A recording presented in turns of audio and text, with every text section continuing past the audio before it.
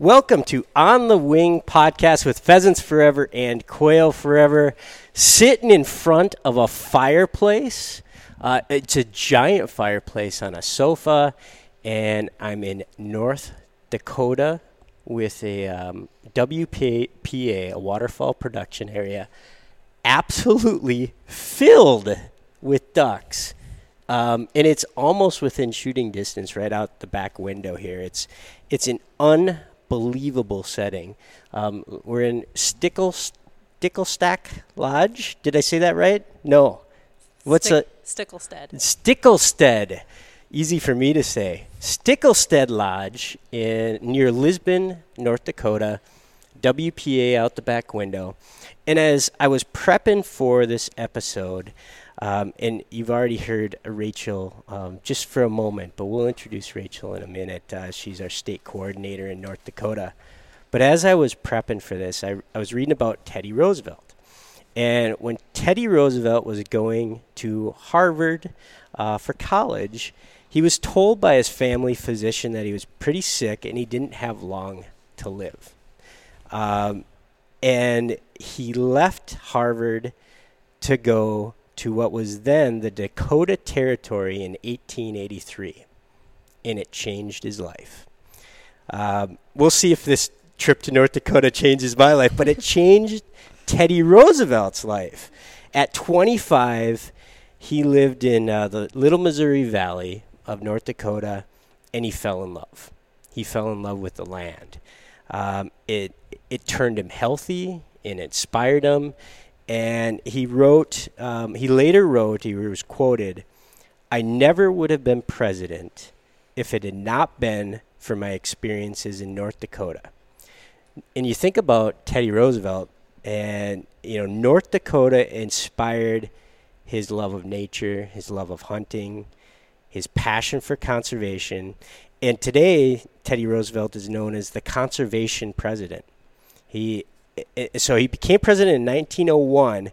He established the U.S. Forest Service, 150 national forests, 51 bird reserves, 18 national monuments, and 5 national parks. In a grand total of 230 million public land acres. All because he went to North Dakota. So that's where we are. We are in North Dakota. We are with the Pheasants Forever team in the state of North Dakota. They're giggling because I'm saying North Dakota, like the true Yooper that I am. And sitting here with our entire Pheasants Forever gang for the state of North Dakota. And I'll jump right into the conversation with Rachel Bush, our state coordinator for the state of North Dakota. And listeners will have to forgive us. We're going to have a little bit of a Michigan love fest for a moment because we both share that in common. Welcome to On the Wing podcast, Rachel. Thanks, Bob. All right, share. You are a troll, so I'm going to call you out there first. So the non-Michiganders in the audience, I am a Yooper, Rachel is a troll, and that means that she grew up below the Mackinac Bridge. So underneath the bridge, thus being a troll. So yes, you got to laugh at that. She is from, and us Michiganders, we get our maps out, right? Yep. And Rachel is from the right hand of the map, right? The hand. Lower. In what town? The town is Onondaga. Onondaga. Yep. And I would be from the left hand, the Upper Peninsula and Escanaba. Yeah. But that's the extent of our Michigan talk. North Dakota, you've been in North Dakota for quite a while now. I have. I originally moved out here for the first time, I guess, in 2003. Was out here from 2003 to about 2007.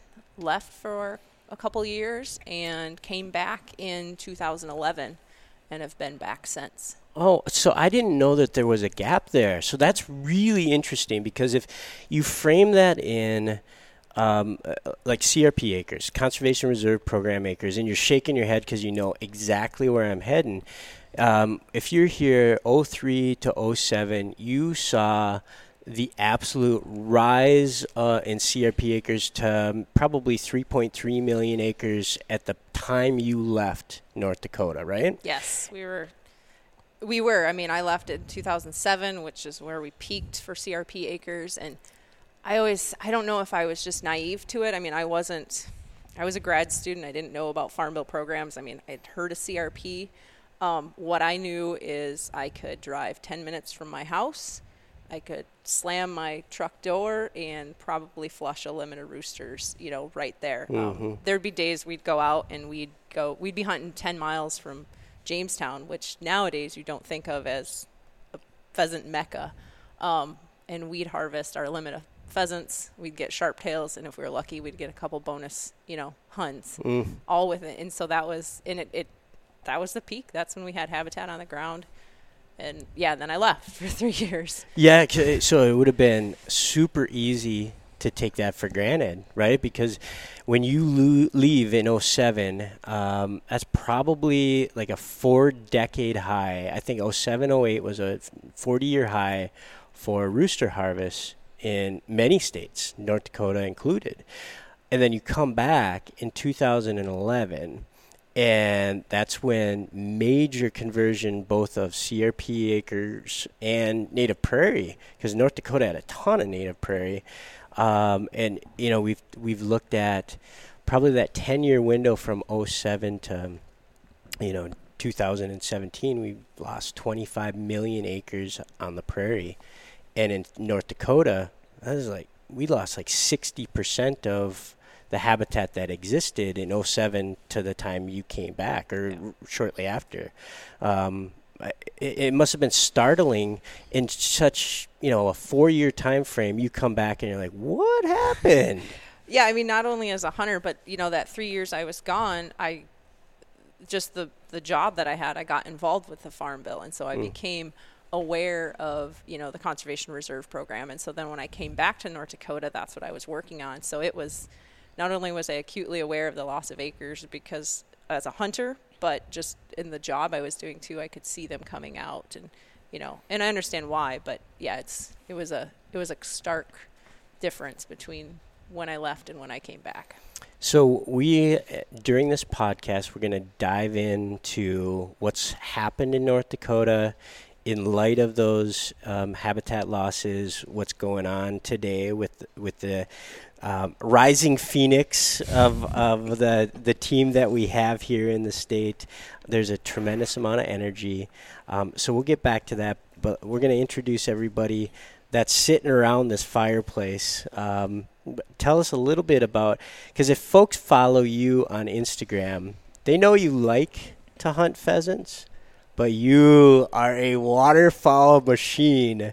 Yes. You love duck hunting. And so tell us how folks can follow you on Instagram. What's your handle? So I'm Rachel on the Plains. Rachel on the Plains, very fitting. And I'm gonna look at your ink on your left arm. It's absolutely beautiful, and it represents kind of some of that Rachel on the Plains. I see a coneflower. I see a gold. No, what do I got here? I see a lily even. Yeah, so that's a wood lily. So if this is the art on my arm is kind of my tribute to North Dakota prairie. All the flowers on here are native wildflowers, and then even though what do we have, a meadowlark? A bobolink. A bobolink. Oh. So yeah, I mean a grassland songbird. They're common in North Dakota. Mm-hmm. They kind of hold a special place because when I was going to undergrad, the school I went to, we did an undergrad research project, and the bobolink was one of the species that I kind of did my work on. So that has a history, and then coming out in North Dakota. But the arm, the tattoo, the artwork is really a tribute to the North Dakota prairies. That's beautiful. Your pup. Tell me about your pup. I have two. Okay. And I know I've hunted with you. It's been a few years now. You had a black lab at that time. Yep. So I have two dogs. I have a 12-year-old black lab, Belle, who, my husband and I both hunt, and they're our dogs, but Belle's really my dog. Okay. She's my dog. She sits, if we're in the field hunting, she sits next to my blind. If she brings a bird back, it doesn't matter who shot it. She brings it to me. So she's 12, and, this year I've really kind of come to notice that. She's 12. She's getting a lot of gray. I'm happy to have hunts with her still. Mm-hmm. And then we have the pup, who's 4, so she's not really a pup anymore. And she's a good waterfowl hunter, but she's my husband's dog. And another black lab? Another black lab, yep. And what's this one's name? Luna. Luna. Belle and Luna. It's really short for lunatic. So, and her name really fits her personality. And as state coordinator, what does that mean? Oh, that means I get to, so you guys haven't been introduced to the team yet, but I mean, I really get the privilege to help lead the team and help deliver mission for Pheasants Forever in North Dakota and find new and innovative ways to do that. So I'm super happy to have the team that we do, but a lot of it too is partnership building, whether that be with new partners or, strengthening the existing partnerships we have in the state and finding, we're just trying to pave our own path up here. And so taking in feedback and just let's deliver mission in North Dakota and let's do it the way we want to do it. All right. So as the state coordinator for North Dakota, am I saying North Dakota correctly? Well, I'm from Michigan too, even though I'm a troll. You definitely got the Yooper twang. Yeah, I can pass as a local, right? I mean, the Yooper and the Fargo are like very similar dialects. Yeah, you can tell you've been in Minnesota for a while though too. Oh, really? Well, that's probably true because I don't leave a at the end of every sentence. Like when I grew up, let's go to the back 40, right? Yeah. A little bit different. All right, so we will move around the fireplace. Very cozy in here. Renee, you're up next. Renee Tamala, right? I have that pronounced correctly. That's a beautiful last name. Tell us a little bit about where you're from and what you do for the organization. Absolutely. So I'm a transplant from Minnesota. So been in North Dakota for about 3 years now, but great state of Minnesota is where I call home in my heart, but I love North Dakota and what I have out here. For the organization, I get the privilege of working with our dedicated volunteers within the state. So I get to help them raise funds and then spend that money on delivering mission. And we have 28 chapters around the state that do incredible work for PF in North Dakota. So 28 Pheasants Forever chapters in the state. There's obviously some big towns that have chapters, your Bismarcks and your Fargos and your Dickinsons. But it's amazing when you go to some of these littler communities than what, you probably used to growing up, near St. Cloud and the cities. And the Pheasants Forever banquet in a town like, Bottineau is the biggest event in the community for a 6-month period. And it's just a blast to go to those types of banquets, isn't it? It is. At some of the banquets, I've actually noticed how many people are sitting in a hall wherever the banquet's being held. And I drove into the small town and I see the number in attendance at the banquet, and I've had to ask, what's the population here? Yeah.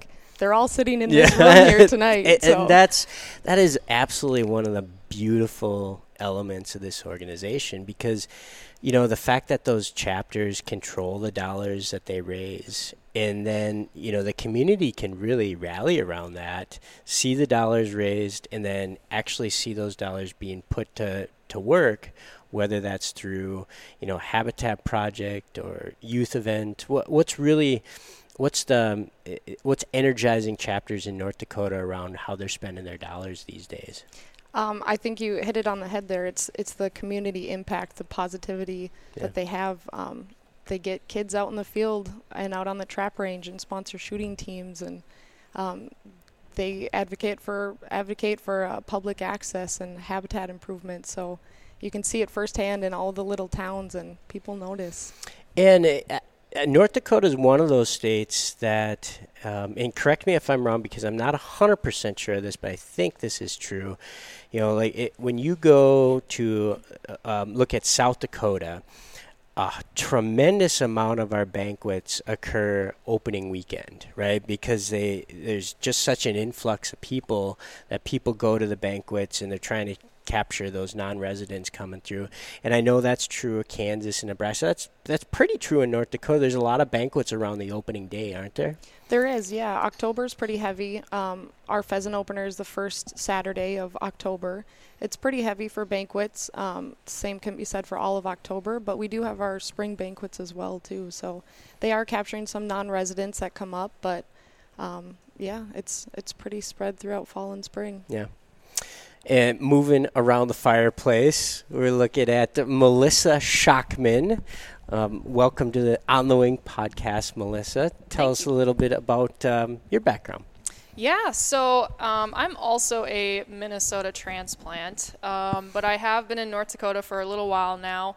I went to NDSU, and so my background is with wildlife management, natural resource management, and basically after I graduated NDSU, I went right to the northwest corner of North Dakota and worked at a 28,000 acre wildlife refuge, and that's where I really got my start with kind of my passion for working in North Dakota and then also working for our resources. So in the very far west corner. Yeah, northwest. So I was like a half hour from Canada and 1 hour from Montana. So what was the name of that? The refuge was called Lostwood National Wildlife Refuge, which was kind of near Kenmare, North Dakota.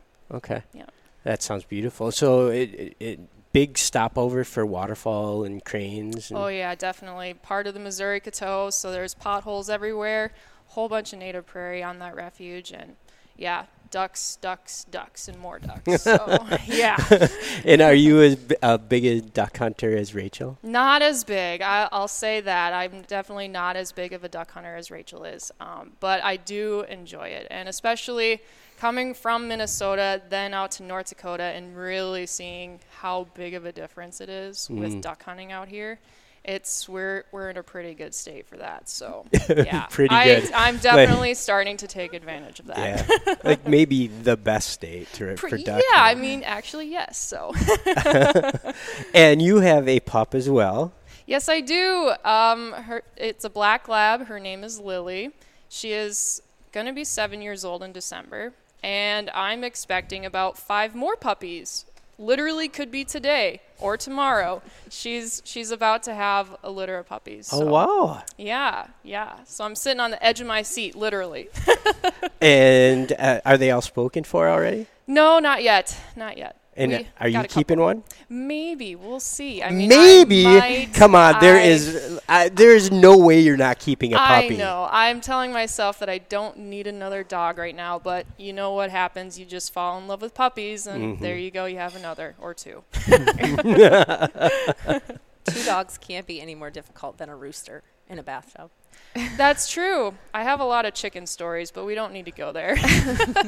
Yeah, that we might save that for another podcast unless we really. we can really, yeah, yep. And tell us what you do for Pheasants Forever. So I am the Precision Ag and Conservation Specialist. So I've been in this position now for just a little bit over a year, and really has transformed the way I think about management, land management, even managing for our resources, and then even the way I speak with farmers. So what I do as the Precision Ag and Conservation Specialist, I'm basically working with farmers, utilizing a precision software tool, which is very common amongst agriculture. There's a lot of different software programs out there. The one that I use particularly is called Profit Zone Manager, and basically it helps show the profitability per acre instead of just focusing on, say, the yield per acre. So with showing profitability maps and return on investment maps, we can really hone in on acres that are lower producing or not breaking even, and really those show us like a really great opportunity to put something else on the ground there, something that can be more profitable. Maybe forage production, or maybe even looking into habitat or pollinator plots or things like that. So I'm working with farmers, helping them be more profitable, but also trying to put in these different alternative options, looking at other things that can be put on the ground that might be more optimal on those acres and can maybe earn us some more pheasants out here. So. Is precision ag, like from the wildlife perspective, it's still pretty new, right? I mean, it's been in our vernacular at Pheasants Forever for maybe 3 years, thereabout. Mm-hmm. Is that in the agriculture community? Is like everybody talking precision ag? So in the agriculture community itself, I'd say precision software programs are definitely a big thing that really precision has been around for over 20 years in agriculture. I've only been in this game for about 1 year, so it's hard for me to really vouch for all that, but it has been around for quite a while now. And really it's just a matter of more and more farmers starting to use more software technologies. As farmers are updating equipment like combines, tractors, things of that nature, some of these technologies are already built into the equipment. So they end up getting this new equipment that has that software built into it, and they're like, oh, what's this? Maybe I could start using this on my operation. And for some folks, that kind of is the starting point. Or for some other producers, they might go out and put these software programs into their equipment. So, Cool. Yeah. And moving around the fireplace, I'm looking at Kayla. Kayla, tell us your life story in podcast form. Alrighty, well, I grew up in Lakeville, Minnesota, just spending weekends in the woods and on the water with my dad, and I still give him credit that I'm somehow still an avid hunter starting on ruffed grouse in central Minnesota, because I think I fired my gun less than 5 times in 5 years. But then I went on to major in wildlife management at the University of Minnesota Crookston, and then got my graduate degree at NDSU and finished up not too long ago. Cool. And if folks want to follow you on Instagram, there are some monster sturgeon pictures Indeed, that yes. I will point people to, because they're super cool. You do a lot of fishing. Yeah, definitely spend a lot of my time in the summer and winter, I guess, on the water. Yeah, my Instagram handle is at Kayla Rose Ruby. Those are my middle names. Okay. Kayla with a C. Yes, Cayla. Yes. And you also have a pup. Yes, I do. Finley. He's just over a year, and he is a poodle pointer. Cool. So why'd you choose a poodle pointer? I was pretty set on a lab growing up, dreaming of my first dog. But actually kind of starting with this organization and knowing I'd be moving out to North Dakota and the potential at some upland hunting, I liked the versatility, and I fell for the beard. Tell me the name again. Finley. Yes, Finley. And where's the name Finley come from? I don't know. We just had a list going for a really long time, and I don't even know if Finley was on the list, but somehow made it through. So we got to come up with a story for you to answer that with. So, like something with, we laughed and we cried, and there was a triumph of the human spirit, and there was drama. And I will say it's a town in North Dakota, Finley, and so that's kind of our idea moving forward is North Dakota towns. Cool. Yeah. That's a good idea. Yeah. And you have a extremely unique role in the organization. I think you are the only person in our entire organization of 400 employees with this title. That's a lot of pressure. But yes, I am the Women in Conservation Coordinator for North Dakota. Women in Conservation Coordinator, and tell us a little bit about what that means and what you do every day. So yeah, for the most part, I target conservation outreach to women landowners, just trying to tap into a resource that maybe hasn't been exposed to our mission or to the resources that are out there for conservation practices and programs, reaching them through different events, working with those landowners to just connect them to those resources and talk a little bit about why they might be interested in conservation, and ideally leading to more habitat on the ground. And I also get to spend some time working on some of our women's R3, recruit, retain, reactivate efforts in terms of getting some more women hunters in the game. Cool. Well, we're going to come back to that in a minute, yes. And we're going to go to our newest coworker, probably the newest coworker in the entire organization as we record this podcast. So no pressure, Emily. Right. Welcome to Pheasants Forever, and welcome to the podcast, Emily. Thank you. Yeah, I've been here for a week now. Oh, okay. So. Well, there's actually somebody that was hired yesterday, so you're a veteran now. This is old hat to you. Yep. So tell us a little bit about how you got involved in the organization, where you grew up, and do you have a dog? Yeah, so I grew up in southern Michigan, Hillsdale County. I kind of got involved with Pheasants Forever through a local chapter, through a local life member, actually. He was my substitute teacher in high school, and I was looking for a bird dog because I was kind of starting to get into hunting, but hadn't really found a good outlet yet that I could do on my own. And he approached me and said, hey, I raise English setters. I have a hunting preserve. If you will come out and be a guide on my preserve, since he lived locally, he said, I'll give you a bird dog and help you train it. So as anyone knows who's owned a bird dog, once you get one, you're hooked. So that's kind of how that got started. He just, it just took one Pheasants Forever member taking me under his wing, and here I am in North Dakota. R3 in the flesh and blood, right? Yep. So. Well, welcome. Thank you. I have a Cocker Spaniel right now. Okay. So. And what's your Cocker Spaniel's name? Bridger. Bridger. Yep. And where does that name come from? Do you know who Jim Bridger was? Sure. Yeah. I'm probably the only one old enough to remember that, right? Yeah. So I always joke and say I judge people's character by whether or not they know who Jim Bridger was.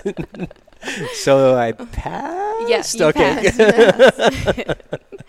And tell us what you do for Pheasants Forever. Yeah, so just like Melissa, I'm a precision ag and conservation specialist. So working with farmers to set up conservation programs that fit with their operations using precision ag technology.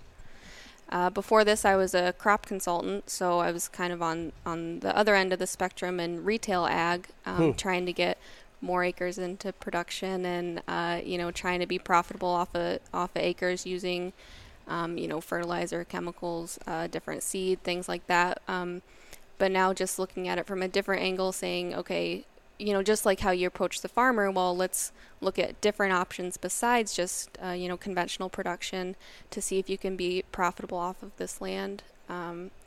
So kind of a different viewpoint coming in, but coming from that position, it's given me a really good perspective of, kind of what the farmers might be thinking and, what their goals are and what their needs are. Now, you've only been on for a week, so this question might be more appropriate for Melissa. Mm-hmm. But when you're talking to farmers about precision ag, how important is wildlife to them in the grand scheme of things? Obviously, with, all of us want to make a living, right? So profitability probably is at the top of the pyramid. But are you getting questions about how do I get more pheasants on the ground? So I think what a lot of people don't realize is how much farmers do care about conservation. Because they have such a personal connection with the land. It's not like they want to suck all the resources from it and totally deplete it. They're always thinking about how they can improve their operations, whether it's through conservation or just less inputs, no-till practices, things like that. So it's always something that's in the back of their mind. So having those conversations is a lot easier because, it's a real problem for them, especially coming from the area I was from, where right in kind of the Lake Erie watershed.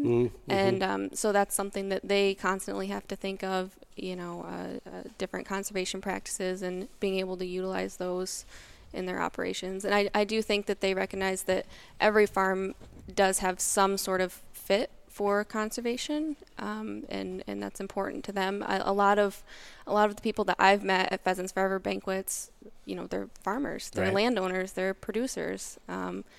So it kind of goes hand in hand, I think, a lot more than people realize initially. Well, and you have such a unique perspective coming from that Lake Erie watershed, which has been historically so troubled. Right. You have the algae blooms and, just the water quality around that, going into the lake has caused so many challenges. And you come out here to North Dakota, and while, we've started the podcast lamenting the habitat loss, there's still hope, right? There is so much opportunity to turn the tide back for habitat and protect temporary and seasonal wetlands out here, and really create kind of the paradise that North Dakota is and can be again. So that's cool. Thank you for joining the organization and the podcast. So maybe that's where we'll turn next, Rachel, is thinking about your trip, just personally and career wise. So you're here at the peak of CRP, you depart and you come back, and things have changed dramatically. And you're in the leadership role in North Dakota. You're working with the agency partners, both at the state and federal and local level. How do we attack, or how do we partner? Attack is probably the wrong vernacular, right? But how do we attack the problem is what I'm thinking about. How do we turn the tide for habitat in North Dakota? And what are some of the exciting things that are in motion? So it's hard to find one particular thing to say we're going to get back, 1.6 million acres, right? Back to the peak, and we may never get there unless we get 40 million acres in the Farm Bill. Right, and so that would be good for everybody. That's one thing. The conservation community and us in Pheasants Forever, and something we're always talking about with our chapters is how important the Farm Bill is. I mean, it's a very important piece of legislation for North Dakota. I mean, we've been a state that has accepted and welcomed CRP acres. And so seeing a strong Farm Bill come out, can only do good things for North Dakota and have a good, strong conservation title with an increased acreage cap, that helps. Just the amount of funding available in that helps. As far as statewide programs, again, we work with our federal and state programs. The North Dakota Game and Fish Department is a great partner with us. They have the PLOTS program, which not only provides access, but they have the flexibility within that program to help producers, plant habitat back too.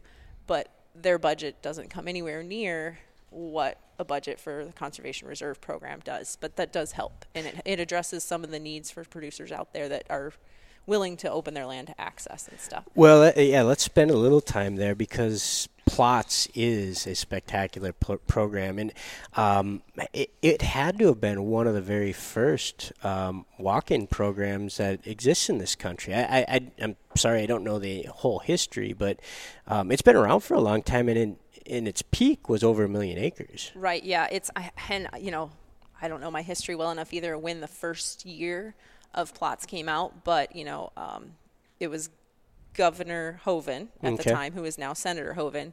That was kind of his brainchild in PLOTS, and his administration saw that through. And our peak, I think, was 1 million acres, and I think that peaked right around 2007 when we had the peak CRP acres, because there can be a lot of overlap. You can pancake, Conservation Reserve Program acres with the access acres. So just for listeners that aren't familiar with PLOTS and haven't ever hunted here, PLOTS, PLOTS, stands for Public Land Open to Sportsmen. Private land. Private land open to sportsmen, which then becomes public access. Right. So private land open to sportsmen. And I believe it's yellow signs, right? Yellow triangles. Yep. Yeah. Pretty identifiable for anybody that comes to North Dakota. Maybe if you haven't been here, but you come to North Dakota and everybody looks for the yellow triangle signs. And North Dakota is also unique in the kind of the no trespass scenario. Like if you come up to a section line and there's no trespassing sign, technically you are allowed to hunt that property, correct? Correct. I don't know if this is the proper term, but I call us an open access state. And we're not technically unique. I think Nevada is also an open access, but they're also primarily, dominantly public land. Right. But yeah, if it's not posted, you are free to hunt it. You can't hunt unharvested crop. And you have to, if it's fenced in, then, they only have to post around the fence or the gate. So our producer, Ryan Heiniger, did a little eye hopping for us and got our Google search tells us that PLOTS started in 1997. So that that would put it, it had to have been one of the very first public land or private land access programs out there. And I think this year, I mean, I don't know, maybe our producer can Google it too, but I think we're around, we're over 730,000 acres in the plots program this year. It might be 760. Somewhere those two numbers are bouncing around in my head. 760,000 acres or 730,000 acres this year. So open to hunters. 700, yeah.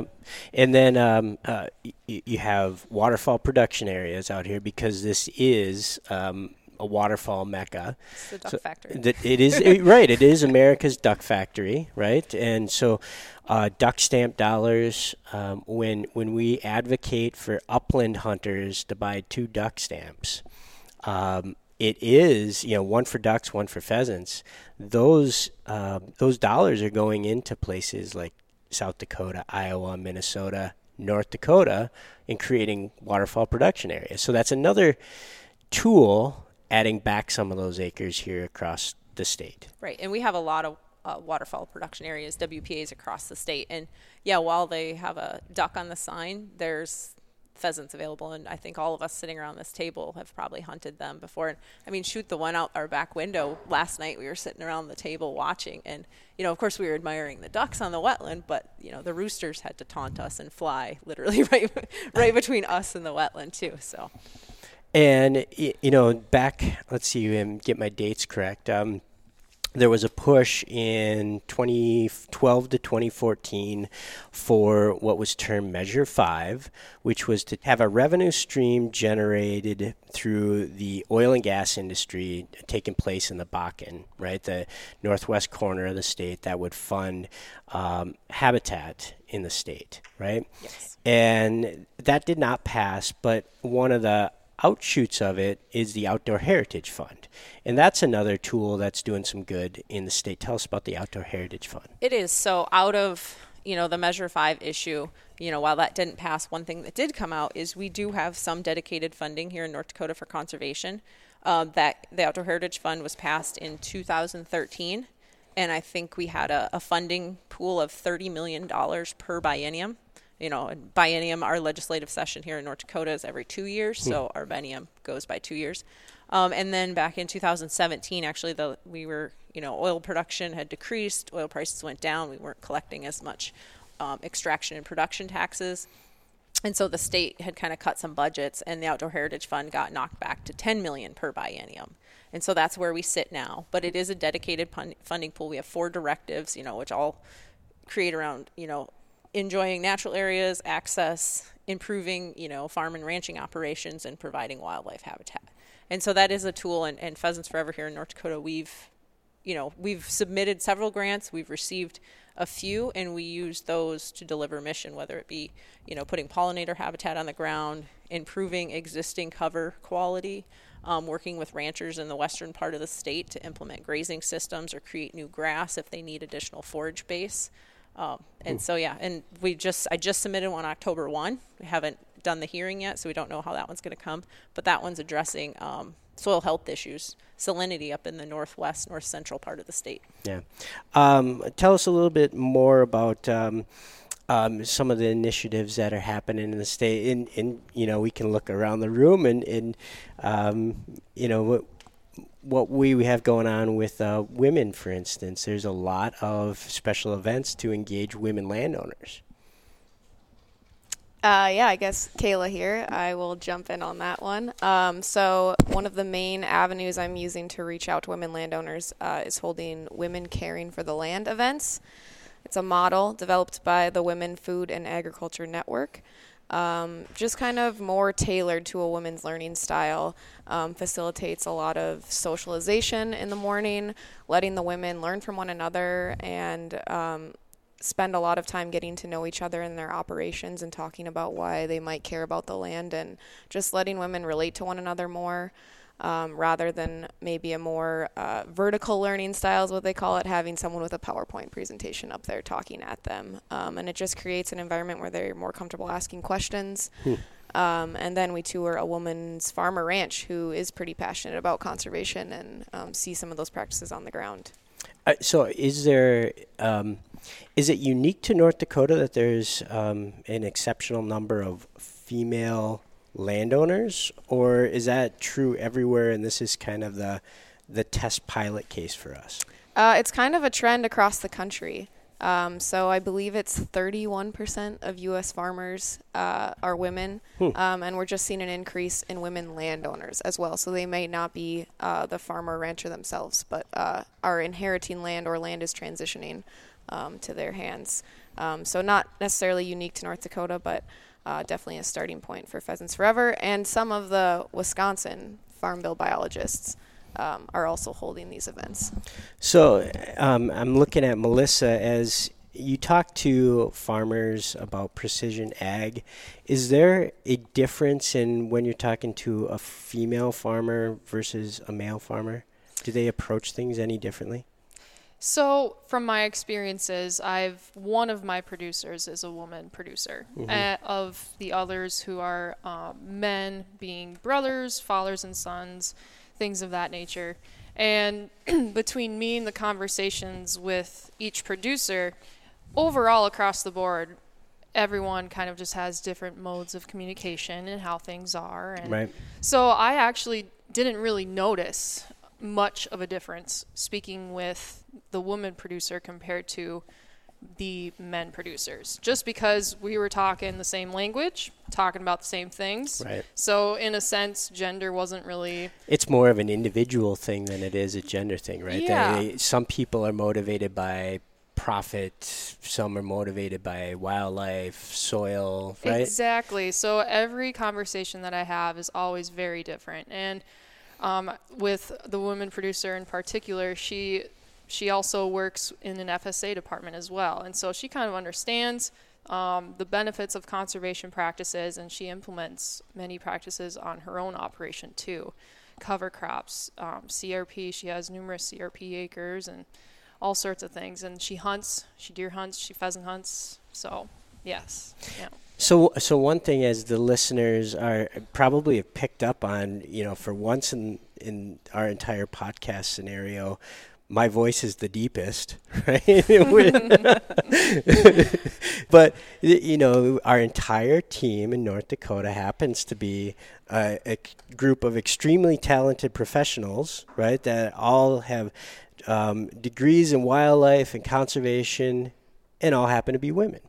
Rachel, has that opened doors for different sorts of opportunities on the conservation side, or is it just happenstance? I think it's happenstance. I mean, I'm not saying, I don't think because we're all women that we're getting opportunities that other teams, that might be mixed gender are getting. But I think what it has done is create a unique team dynamic. And we always, we're at our, North Dakota team meeting right now.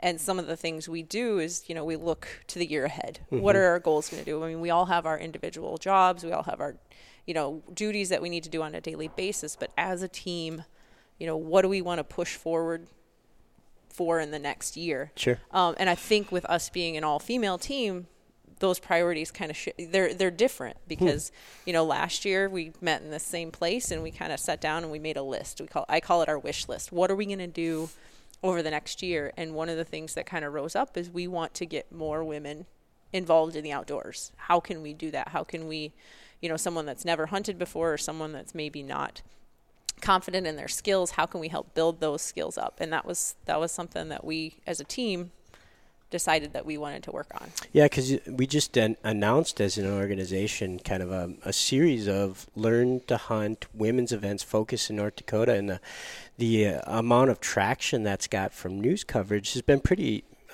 large. It's been, there's a lot of appetite up here in North Dakota to get involved in pheasant hunting from the woman's point of view. So how many events, what kind of things are coming up this fall that people can get involved in, and where can they find out about some of these women's hunting events?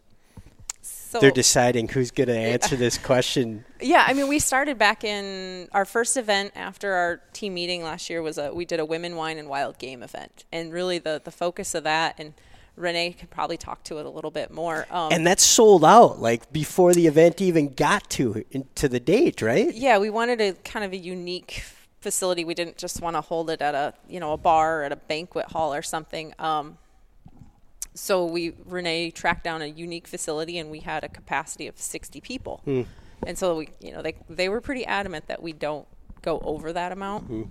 But yeah, I mean, Renee can kind of talk a little bit about why we started with that event and then kind of what it led us to. Yeah, tell us about the theory or the goal behind it, and then take us through what actually happened. Yeah, so our Women Wine and Wild Game event was kind of like a women's chapter interest meeting event. One of our goals on our wish list was to start a women's only Pheasants Forever chapter in North Dakota. They exist in other states. We didn't have one in North Dakota. We do now. And and there is a big smile as a result of Yes. that. Congratulations. Thank you. So where is it based out of? Bismarck. Okay. And tell us what you did at the Women Wine and Wild Game event. That's a lot of alliteration for this guy. It is. We've, as a team, we've said Women, Wine, and Wild Game a lot. It's old. There's a joke there about woodchucks and a woodchuck, Somewhere. right? But I don't know what it is, so go ahead. So it's right in the name. We gathered a lot of women in a room, and really the idea was to just get a bunch of outdoors women, like-minded women in a room and talk PF, talk hunting, talk what the chapter could be, what some goals would be for starting a women's only Pheasants Forever chapter, what the impact could be. And I kind of tell everybody that I talk to it about is I wish you could have been there in the room and seen the excitement and really the need and the want for a community of sportswomen to exist was so evident. And I know our team left and we were on fire. It really just ignited our fire and kept it going, but the need and the want for a women's only. So what were the common reasons when you talked to them why they what got them engaged and wanted to be involved? Because I hear, I love this dog and I want to get in the field and follow my dog and see what it was born to do. And I hear, I want to know where my food comes from, right? Like, were those some of the same reasons, or were there some different ones? There was a variety. It's different even for kind of the five of us sitting right here. It's different for each one of us, and that's the beauty of it. We kind of wanted to tailor it and have it be for everybody and to welcome all of those reasons why you want to do it, whether it's a family aspect and getting your kids out in the outdoors and in nature, knowing where your food comes from, the memories that you get from out in the field. So yeah, we welcome all of them, and it was really cool to see all of them. We had some non-hunters in the room, ladies that wanted to hunt, learn how to, and women typically learn better from other women. And there was a lot of ladies in the room that just wanted to learn not only how to hunt for some of them, but how to do different things, how to pheasant hunt, how to duck hunt, how to chase different critters, and learn from each other. And you said everybody around this table, around the fireplace, has a little bit different reason for being interested in the outdoors and conservation. What's your reason? I grew up doing it. I grew up wandering around in the outdoors, following my dad around, and he took me everywhere. I was very fortunate to have him. Did your mom? So. No, she was around. She was a supporter of it, but yeah, I was a daddy's girl and the youngest of three girls, and I just followed them everywhere, woods, wetlands, and. What about your sisters? They hunted for a while. They still kind of do, but it's just not as strong as it is with me, I guess. What about your friends? Do you gravitate to having friends that also hunt and fish, or is that sort of irrelevant? I try. It's a little irrelevant. They know what they get. My non-hunter friends, they know what they get when they're friends with me. But I don't know. Us on the team, we get along really well because we all have the same outdoor values and ethics and interests. So it's I'm fortunate to find the ones that do already like the outdoors. But yeah. Have you followed up with any of the folks that were part of that Women, Wine, and Wild Game? Have they been out this fall as a result of kind of the exposure and getting connected to the organization? Yeah, so a lot of them are part of our women's only chapter in Bismarck, the Capital City Ladybirds.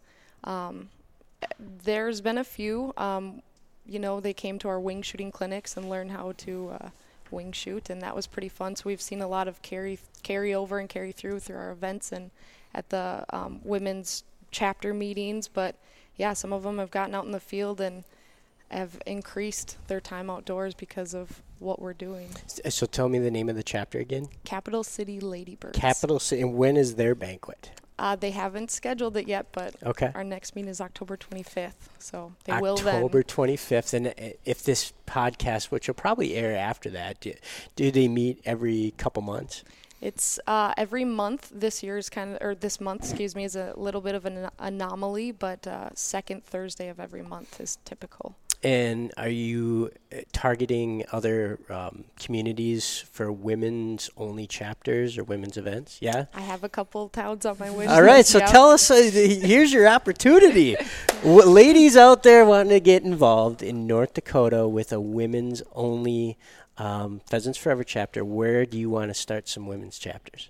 Ideally, Dickinson. Now we have 2 Pheasants Forever employees in Dickinson would be great. So 2 in Dickinson, 2 folks live in Bismarck, and then Melissa's off in the hinterlands. I'm way over in the southeast. So so we want to start a women's only chapter. We have one in Bismarck. We want to start one in Dickinson. Minot, okay.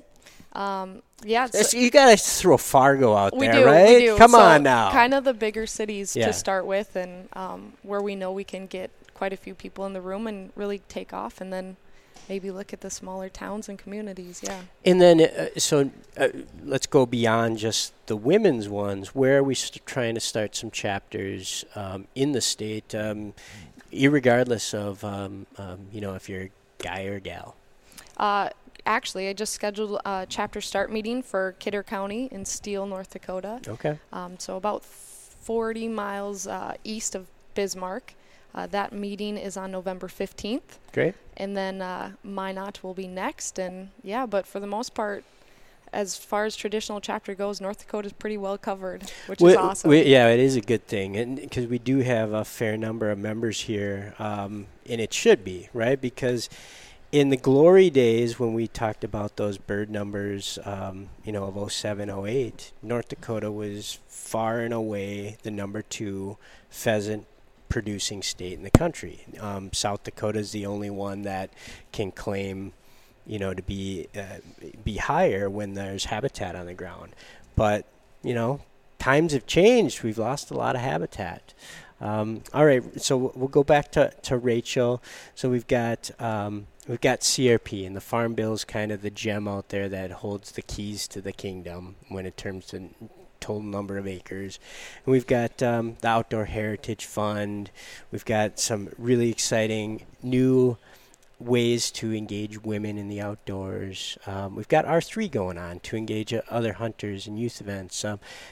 Anything we're missing that I haven't brought up from an initiative perspective that you're working on and the team's working on to get some of those habitat acres back? And the obvious one is precision ag. Right. But before I go there, is there anything?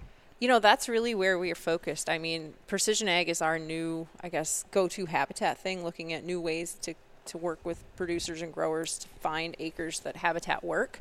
Melissa's covering the southeast. We've got Emily now, 7 days in. She's covering the southwest. So she's going to be in the heart of pheasant country. And so I think that opportunity is there. Okay, so you're out in that Mott Regent area. I'm sorry, I'm asking. We're doing a little microphone. So Renee, let's switch headsets to Melissa, and we'll go precision ag power hour here. So Emily, you're what town in the southwest? Dickinson. Oh, that's right. You said that. And you're I am from Lemoore. So where we're at today here at Sickelstad Lodge, I live like 20 miles away. Okay. Yeah. And for folks geographically, North Dakota certainly has pheasants north of 94, but kind of if you draw Interstate 94, heading out of Fargo, straight through Bismarck, Dickinson, everything south, right? That is the epicenter of pheasants in the state. No, I'm stretching it a little bit. That's a generalization, I guess. But when you do that, you kind of cut out, the Missouri River corridor, which, obviously extends north of I-94, which has got some really good pheasant numbers. And then, if you look at our pheasant numbers from this year, the Northwest has kind of blown the rest of the state out of the water as far as production. So I don't want to generalize, just south of 94 is pheasant country, because there's a lot of good other areas in the state that produce roosters. That's good information. All right, so precision ag. How are we engaging producers, farmers, to get to take a look at their operation, their acres, and consider conservation as part of the mix? Yeah, so basically what we're doing, having the conversations with producers, just looking at what they already look at, looking at their yield maps, looking at their profitability maps and return on investment, and really talking the dollars and cents about these practices rather than going on for hours about all these healthy benefits of wildlife and all things green and beautiful, but really speaking the language, talking the dollars and cents. What is more profitable on these acres? What can we do to help raise your bottom line? So really looking at the opportunity of finding those red acres, basically being those lower producing, trying to implement something on those acres to help raise their profitability. And we have a great funding source to kind of be able to help implement on these acres. We have the ability, thanks to North Dakota Game and Fish, actually, for donating or contributing funds for cost share assistance, and also the opportunity to do 10-year agreements on some of these acres.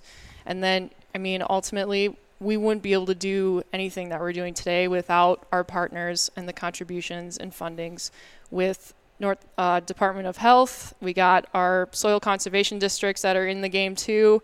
We got North Dakota Natural Resources Trust.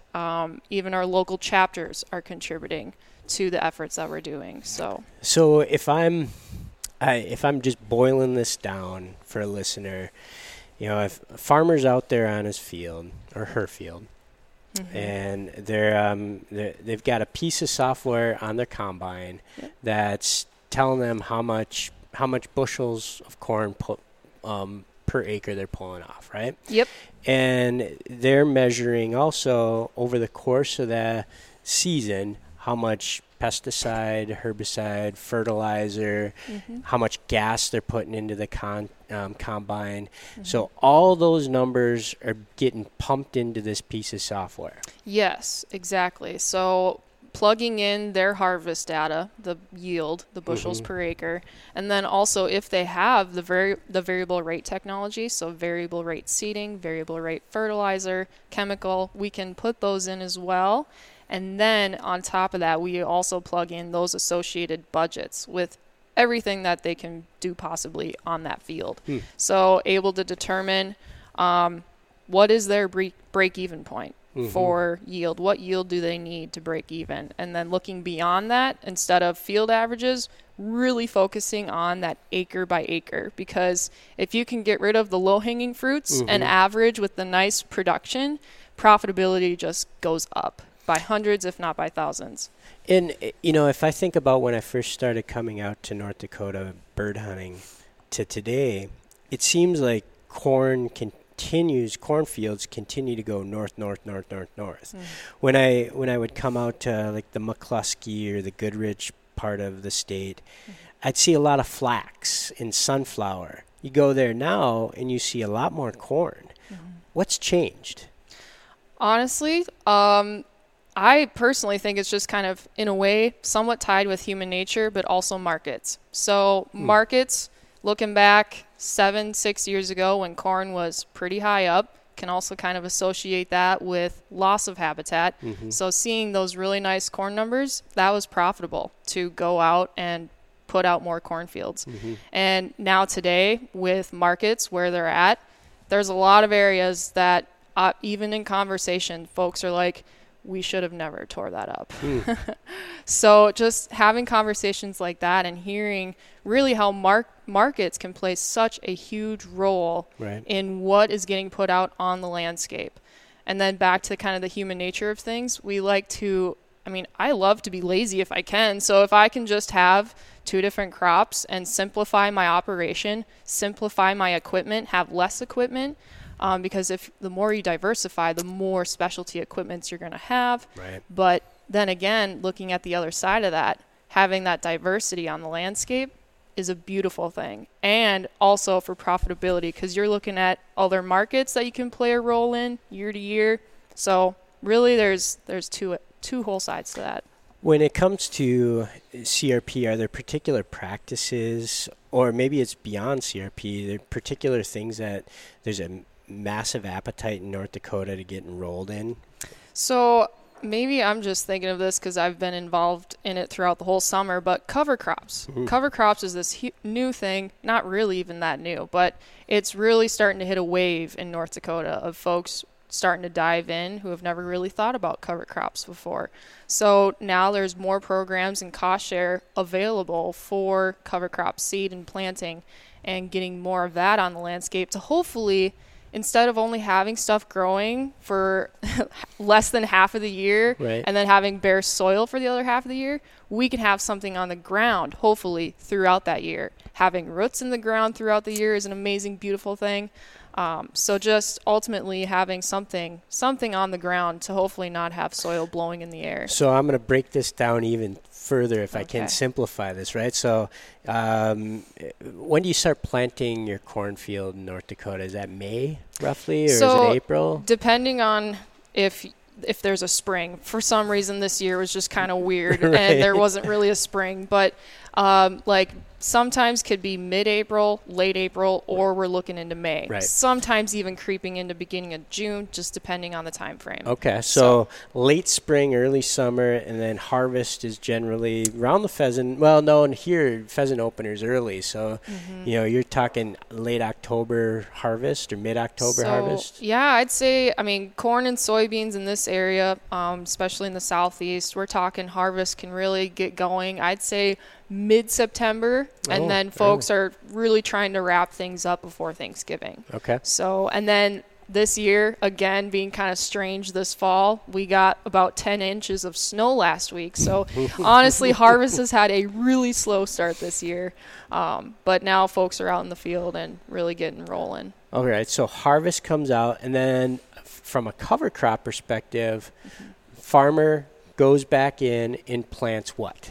So there's different ways that you can get cover crops out on the fields. You can fly it over by a broadcast. And so if you wanted to, say, put rye interseeded in your corn, typically folks might try to get that flown in August. Honestly, the sooner the better sometimes. So I've got this visual of me out the back of an airplane with a bag of seed flying over a field. Like, woo! Am I far off? I think, so I've never been in the plane where they're spreading cover crop seed, but I don't think it's that. I'll just say that. That sounds a little unsafe. Renee, we could sell the heck out of that at a banquet.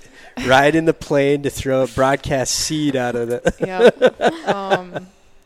But it's honestly, it kind of boils down to when they can go out and get the cover crop seed in, because there's a lot of things that can play a role. If ultimately, really, it'd be nice if you could get the seed in the ground. Say if you have something to go out and plant it while the corn is growing. That's a good kind of head start, but you don't want to do it too early because you don't want it to necessarily compete with your crop that you have out there. So timing, weather, all sorts of things play a role. Right. We're in North Dakota. It's going to be like an Arctic tundra here in a month. What's going to grow? It's going to be 60 today, though. Well, today, but how fast do these cover crops grow? Well, There's a lot of different options for cover crops. I mentioned just one, rye going into corn, which a lot of folks, for folks that are just starting out, that's kind of a nice way to start out and test out cover crops. Other things, if people have wheat in rotation, wheat comes off end of July-ish, maybe right beginning of August. That's a great opportunity to really go in after that's harvested and go plant cover crops into the ground. And then those folks, especially if they have cattle, you can go out and graze those cover crops. And one conversation I had with a producer, he had enough cover crops and enough winter pasturing acres that in March, he said he had only put out 8 bales so far that winter for over 400 pair, I think. Either way, does not matter. I just think that is still bizarre. Only 8 bales put out. Wow. Just because they had that much forage out there on the landscape. So I've heard folks talk about radishes and turnips. Is that a relevant cover crop for ranchers? Yep. And so with cover crops, it's kind of a tool for nitrogen. I'm still learning all of the different niches that each cover crop can do and its capabilities, of which turnips and radishes, they have a certain niche with how they manage nitrogen in the soil. And then they're also a great forage value above ground. So cattle can go out and graze that. So there's all sorts of multiple benefits for. So a big benefit is soil, right? To prevent the erosion, return some nitrogen back to the soil, right? Yep. Obviously wind erosion, and then water quality, right? Because it serves as something of a buffer, right? For wildlife benefits beyond it's keeping a little bit of habitat on the ground in through the winter, right? In my eyes, going from something growing on the ground only half the year to now having something on the ground year-round, I find just super immensely beneficial. I have yet to get the picture-perfect image of a pheasant amongst cover crops, but that will happen someday soon. I foresee it, but I think it has immense benefits. Yeah, I think a couple things to keep in mind, too.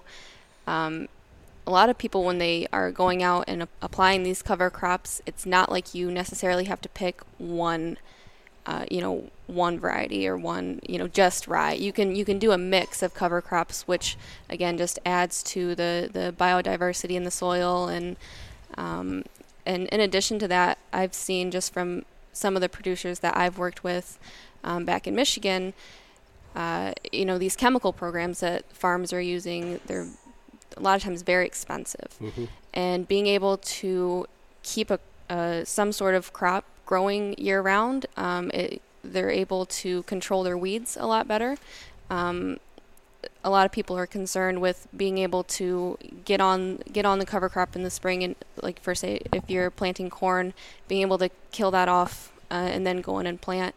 As long as you're able to get on it early and get it burned down, it does have a lot of benefits. You are able to control those weeds a lot better than if there's just nothing growing and you leave that open for we have a couple of different problem weeds back home, mare's tail and water hemp and things like that have developed a kind of a resistance to chemicals, so any tool we can use to kind of help combat those, we need to take advantage of it. Tell me about like the frustration points in finding X. Is it boots? Is it, I know what one of them is because I hear it all the time from my own wife. It's pants, right? Like, okay, let's start there. Pants. Is that the most irritating thing, is trying to find upland bird pants? Yeah, because at least a lot of the places that we're hunting, your upland bird hunting, you go with, you're going through areas with thistle. No one wants to get poked in the leg with thistle. Finding a good pair of upland pants. There's a few manufacturers out there that make it, but so tell me a few that you found that you're happy with. So I think the 2 pair of upland pants that I've owned, I think are Cabela's brand. Okay. And stuff. They actually make a women's one. It's I don't know. They're this might be too women. They're very high waisted.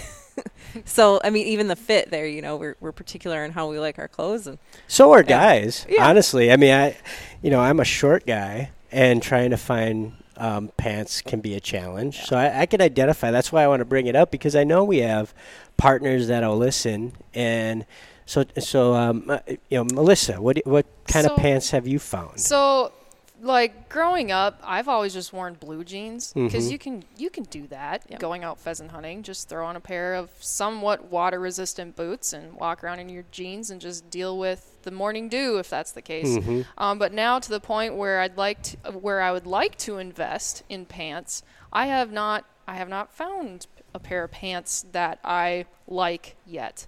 But just a few weeks ago, I have the interest of chaps. Mhm. And I tried on a pair of regular sized chaps because normally there's two options. There's the regular, then there's husky. Yeah.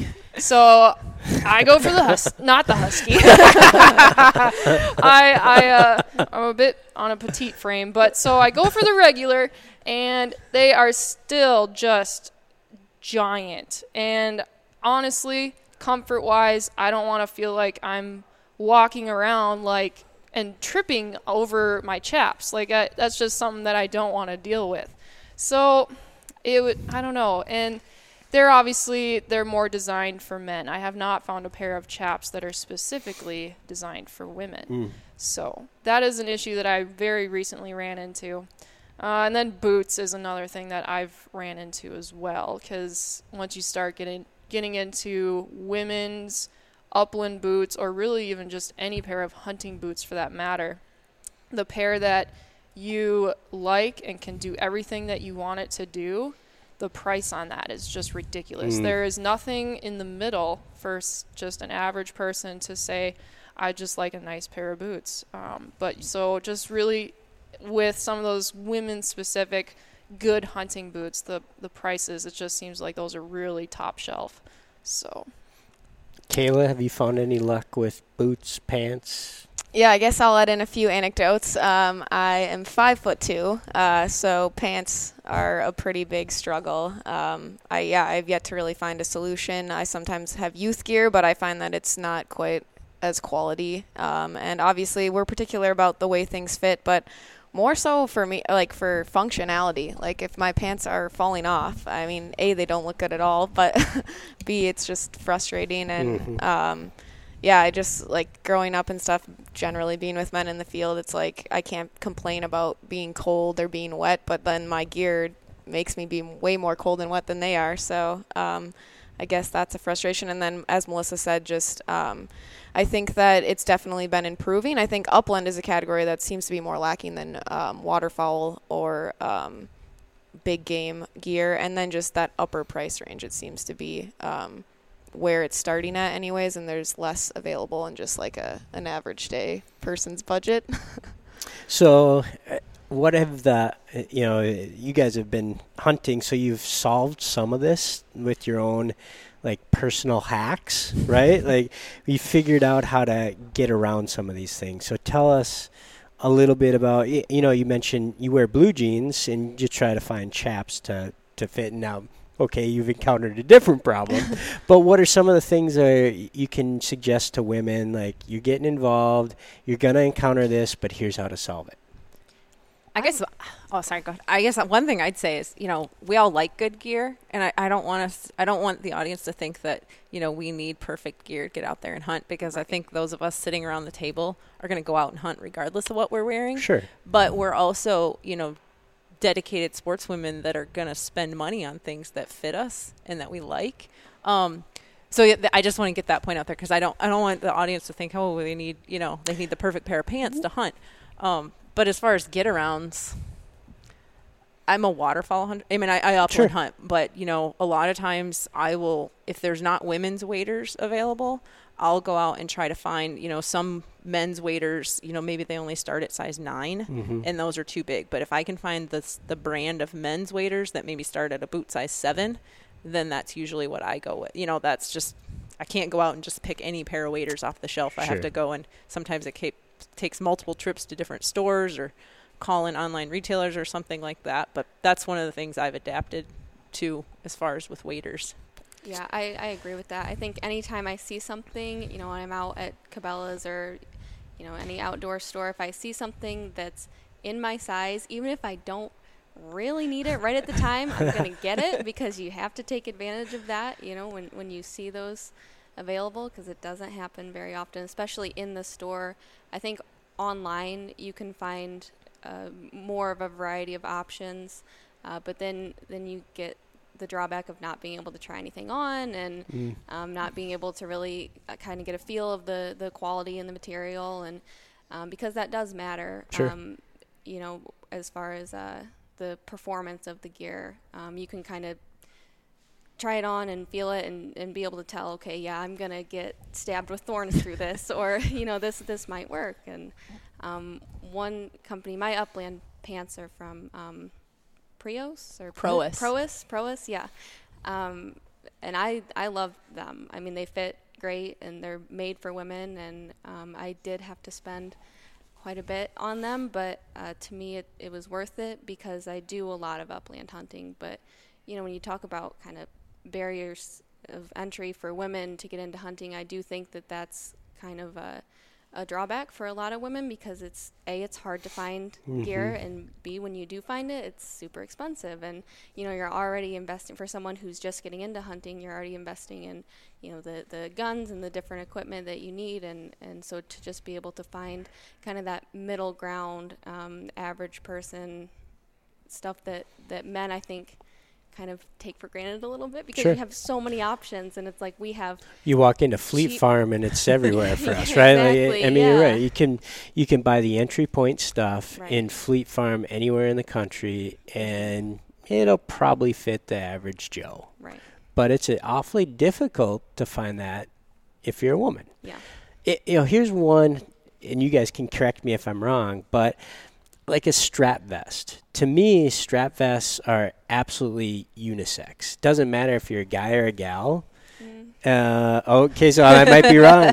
But so tell me, does that work for you or not so much? So I did just buy one of our strap vests, and it works. I can wear it, but again, being so small, and they come in regular sized and husky, Right. so it's a little big. I know I have the waist buckle tightened all the way, and I have like a 3-foot strap hanging off that has Sure. to be tied to the side, and it's still, it could be tighter. Okay. And just wear like the pockets on it, I feel like would hit lower on someone taller. So like when I put my shot collar remote, I have to put on the left side, because that'd be where I'd shoulder the gun, because the straps are tightened all the way. That is a frustrating point. Yeah. Just mounting the gun and you have something there that wouldn't normally be. Well, have you ever used like a game belt? I have not, no, but that's a good trick. Oh, maybe. Yeah. I know there's a few companies that make, where you can carry your shells, and it's actually got a game pouch. I think Filson makes one, and Game Hide, and then you don't have anything on your shoulders, but you have to come up with something else to put orange on, right? Yeah. Right. What about shooting shirts, and same problem there, or not that big a deal? I think not that big a deal in North Dakota, where it's freezing cold most of the time. Yeah, so good point. We're often in something bulkier, but I don't know if others. All right. Melissa's got something. Go ahead. So shooting shirts were something that I also just recently kind of invested in, and there are more women's options that are out there, especially some really nice ones, and ones that are within my price range, which is really cool. So yeah, RPF ones, they've gotten a few new, nice, good quality. Right. We've got some Orvis ones added to the line. Yes, I invested in that one, and I like that one a lot. Yeah. I bought that one too. Yeah. So, and I that's did. another thing that our whole team is going through right now, is that with kind of the small pool of women's clothing options for upland hunting or hunting in general, we're now having to coordinate with each other. What pair of pants are you wearing today? You're wearing that color? Oh, okay. I'll wear something different, because now we are getting the same clothing items, and before you know it, we're going to all have the same pair of pants, same shirts, same vests, same everything. Any on the boot front, anything that is particularly successful for you that you like on the boot hunting boot front, or you find a nice pair of hiking boots and you roll? Pretty much. Something that I learned on our hunt last year together as a team, I had to walk through a creek and I was wet up to my knees. So this year I brought my muck boots. I was like, to heck with it. I'm just going to wear my muck boots. We'll maybe hike a mile, who knows. And I was just fine wearing those. Yeah. So, yep. At least from my perspective, where there's probably the most innovation happening, or at least attempt, is on the shotgun front. There are a variety of manufacturers, from the Siren line from Cesar Guerini. Franke's got a women's line. CZ has a women's shotgun. There's a variety of them coming out there. Anybody use a women's oriented shotgun? And if not, what do you use, and what do you find does it make a difference? I think for me, I've never really looked much into buying a specific women's shotgun. Right now I'm shooting a CZ 20 gauge. It's a Redhead Premier over-under. Mm-hmm. And I've been happy with that so far. I guess I just haven't really invested a whole lot into different shotguns, just because, if I have one that works, I can shoot birds with it. Right. That's all that I need. A CZ Redhead is a very nice shotgun. Yeah. No, I've enjoyed using it so far. What about you, Renee? Gosh, I don't know if I'm a good one to ask for this. I use my trusty Benelli for everything. What Benelli? I have a Super Black Eagle. Okay. Just a 12 gauge. But waterfowl to uplands, I don't switch. I just take it. I eventually need to look into these women's guns, though, because I'm intrigued. And it's a lot nicer carrying even a 20 gauge. It's lighter and pulls up a little bit nicer in some instances. But, yeah, I just use my trusty Benelli for everything. And I'm looking at Rachel, the waterfowl junkie. Yep. So I'm guessing you probably have a Benelli camouflage. You probably shoot semi-auto of some sort. I do. Yeah, I have a 13, almost 14-year-old Benelli Super Black Eagle 2. The camo is so worn on it that it's kind of shiny white. That's not so good for ducks. Right. No, that's my, I duck hunt. Like I said, I upland hunt too, but I do a lot of waterfowl hunting. And so that's my go-to waterfowl gun. And it's my late season pheasant gun. Because it's a 12 gauge. I do have a 20 gauge over and under Weatherby, which fits really nice. It doesn't shoulder the best. Just I need to get the pad custom fit and stuff. But then lately I've been borrowing my husband's. He's got a 12 gauge. He's got a 12 gauge Weatherby Athena over and under, which I don't know. I don't. And Athena. Who makes Athena? Weatherby. Yeah. Athena. Yeah. That sounds like it would be made for a woman. It's pretty, and it fits. It pulls up really nice. So a lot of times I will shoot with that instead of my 20 gauge. Okay. But I've got my eye on my own 12 gauge over and under. I just don't know what. I keep looking at the Benelli. Those 828 U's. They're nice looking shotgun. But then I look at the Sirens too, and I don't know. I don't want to say those words like I don't need another gun. I have had the good fortune of shooting the Siren, a woman's modeled gun, and they say that women have longer necks, right? So you have a different mount, and I can shoot the heck out of a Siren. I can. Maybe I've got a long neck or something, but it's a beautiful shotgun. Yeah. You pay for it, but it is an absolute heirloom.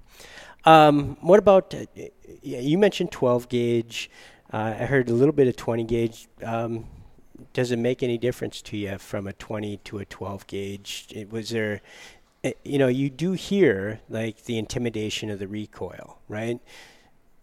Any suggestions for folks listening out there what you would recommend starting with if you're a new woman hunter? I guess, when I was little, I started out on a good old 410, but pretty easy to ease your way into the world of shotguns with that. But I don't mind 12 gauges. I shoot them. I shoot mine often. I shoot it for everything, especially waterfowl. But 20s are just kind of nice, especially if you're going to go upland hunt. They're light, like I said, to carry, and it's just a little bit easier on you. That is not gender specific at all. No, it's because nice. I would tell you, I'd drop down to a 28 gauge when I'm hunting Sharpies because it is just heavy carrying a 12 gauge over hill and dale. So it doesn't matter what gender you are, the lighter shotgun is a little nicer. It makes a difference. It does. Yeah. What else, from a equipment front I know one thing that I think you brought up about sizing a shotgun, that's sort of a hack or a get around for folks that, do want, it doesn't matter if you're man or woman, like taking a shotgun into a gunsmith and getting it fitted for you is a big deal. It is. It's something I have not done yet, and it kind of it's there in the back of my mind, and it's really come out from this summer because we've been doing, we talked about some of the women's events we've done, and we've been hosting them at this location in Bismarck, Capital City Sporting Clays, and the owner, Mark, is he's super great at giving instruction, but he will say, doesn't matter if you buy a Siren or, a Benelli, a gun is never going to come out of a box fitting you. And just some of the instruction he gave us and the participants about, even the pad on the back, you think that nice concave pad is going to fit, but really if you have to hold your, the butt up over your shoulder, it's just poking you. And so like my 20 gauge, even though it fits me as far as length, the pad needs to be changed because it just pokes right into my shoulder and it's uncomfortable to shoot if I mount it properly. Right. But yeah, that's something I need to do. My Benelli, as much as I love it and I shoot it, it's too big for me. I know that. I just adapt and I deal with missing sometimes. Oh, we all adapt and deal with missing sometimes. All right, so transitioning out of the gear front to a group of hardcore North Dakota bird hunters. We've got a lot of Pheasants Forever members that make this trip annually. Actually, twice a year, right? Because you buy a North Dakota license and you get 2 7-day periods if you're a non-resident. A lot of folks will come out for opening weekend because there's a lot of tradition around that. Or they'll come out for, the duck season, right? They'll hunt ducks in the morning and chase pheasants and Sharpies through the daytime. And maybe they'll use that second half of the season later in the year. Give us some insider pro tips from North Dakota on what could help some non-residents put a few more pheasants in their game vest. I guess we get contacted a lot being Pheasants Forever staff by our members throughout the U.S. asking about coming to North Dakota and hunt. And I'm amazed by that. I don't know why they're not in North Dakota, but the PLOTS program, that's the guide is available online. So you can kind of look at where acres are open to public access and kind of target there. So I always say if you're coming to North Dakota, check out the PLOTS guide. If you know what part of the state you're coming to, you can print just those pages off. That's a great resource to get access. As far as where to find the birds, our Game and Fish Department every year kind of releases our pheasant survey, and it's pretty spot on as far as I mentioned earlier in the podcast, the Northwest. The Northwest kind of they had good production, and so kind of paying attention to that, so know which part of the state you should target, and don't be afraid to try new places and put miles on, I guess. Well, I did a podcast a few weeks ago with the South Dakota team, and one thing that applies, irregardless of the Dakota you're in, north or south, 39th or 40th state in the country. They signed them at the same time. I know. That was a bit of trivia, too, that they signed them at the same time, shuffled them up, so you didn't know which state is. It went from Dakota Territory to North Dakota and South Dakota. One is 39, one is 40, and nobody knows which one is which. Yep. There's your bit of Dakota trivia. We're farther north, so that puts us on top, right? Well, that's how that is. Alphabetically, North Dakota comes first, so that you're 39, and South Dakota is termed 40th. There's your state trivia for this one. But what's relevant from a bird hunting perspective, I'll circle back to what I was talking about in South Dakota, is the WPAs. the waterfowl production areas, you are in the duck factory of North America. And, as I look, we all turn around and look out the window. We have a waterfowl production area out the glass windows with cattails and grassland habitat. And don't let the fact that it's a waterfowl production area fool you. Load up that steel shot, because you got to use steel, and hit those cattails, and that's the place. Whether you're, even if it's early season, you're going to get a little wet. Wear your muck boots early Wear season. your muck boots. Wear your Irish setter rubber boots. Hit those cattail side, or the edges of the cattails, and then once it freezes, that's a completely different game. But the birds are absolutely in the waterfowl production areas up here. I mean, and you get into the southwest of part of the state, and we don't have as many waterfowl production areas. Of course, we're out of the prairie pothole region over there, but that is pheasant country. But there, I'd say look for, we have a lot of small rivers that throw through those, riparian areas. Mm-hmm. Those are the traditional strongholds for pheasants in the southwest. The riparian areas. If you find weedy patches in crop fields, we have kochia and Russian thistle, which are nasty weeds, but man, they sure make good pheasant hunting habitat. So when you get in the southwest, just looking for those areas and hitting those areas. Yeah. I think as someone who's been here for a week now, I can speak pretty well to out-of-state hunters. Last Sunday, I went out to an area of plots land, and I was just telling the team last night I saw more birds in the 2 hours hunting there than I had seen my entire life growing up in Michigan. So I'll just say a little bit of caveat. We do have the Michigan Pheasant Restoration Initiative in the state of Michigan, and there's some exciting things happening in the Thumb area of the region and down in the like Macomb County and over towards Lake Michigan. So fingers crossed. Right. That I don't know that we'll ever make Michigan North Dakota. Yeah. But there's still hope there too. Right. Well, and there's definitely no lack of interest and passion and effort going into the state. It's a tough battle. Yeah, it is. And you do come out here and you think, and I think that's the moral of the story, is that you come out here and you recognize that there's so much opportunity to create habitat that we have to seize now before it's too late. And it should be. And I know you're going to argue it should be the number 2 pheasant producing state in the country. And Rachel will look at me and say, it should be number 1. And there's potential there. I mean, it's suffered through, North Dakota has lost a tremendous amount of habitat in the last decade. It was compounded by a really massive, difficult winter 2 years ago, right? Yep. And then had a drought on top of that, and then we had really late snowstorm a year ago, and it's just been, North Dakota is kind of the epicenter of bad times from a pheasant's perspective in the window of the last decade. So, part of it is, I mentioned the rising phoenix, right? That's partly how we refer to this team here, but it's also partly the motif or the motto for North Dakota, bringing the bird back through a variety of initiatives that we have going on, whether that's adding more CRP acres to the ground, working with precision ag, talking with female-oriented landowners, getting more women involved, because there's a really unique appetite here in this state that's built around, independence, right? And it's a very independent-minded community, big community, a state, right? But there's a lot of appetite to turn things around here. Right.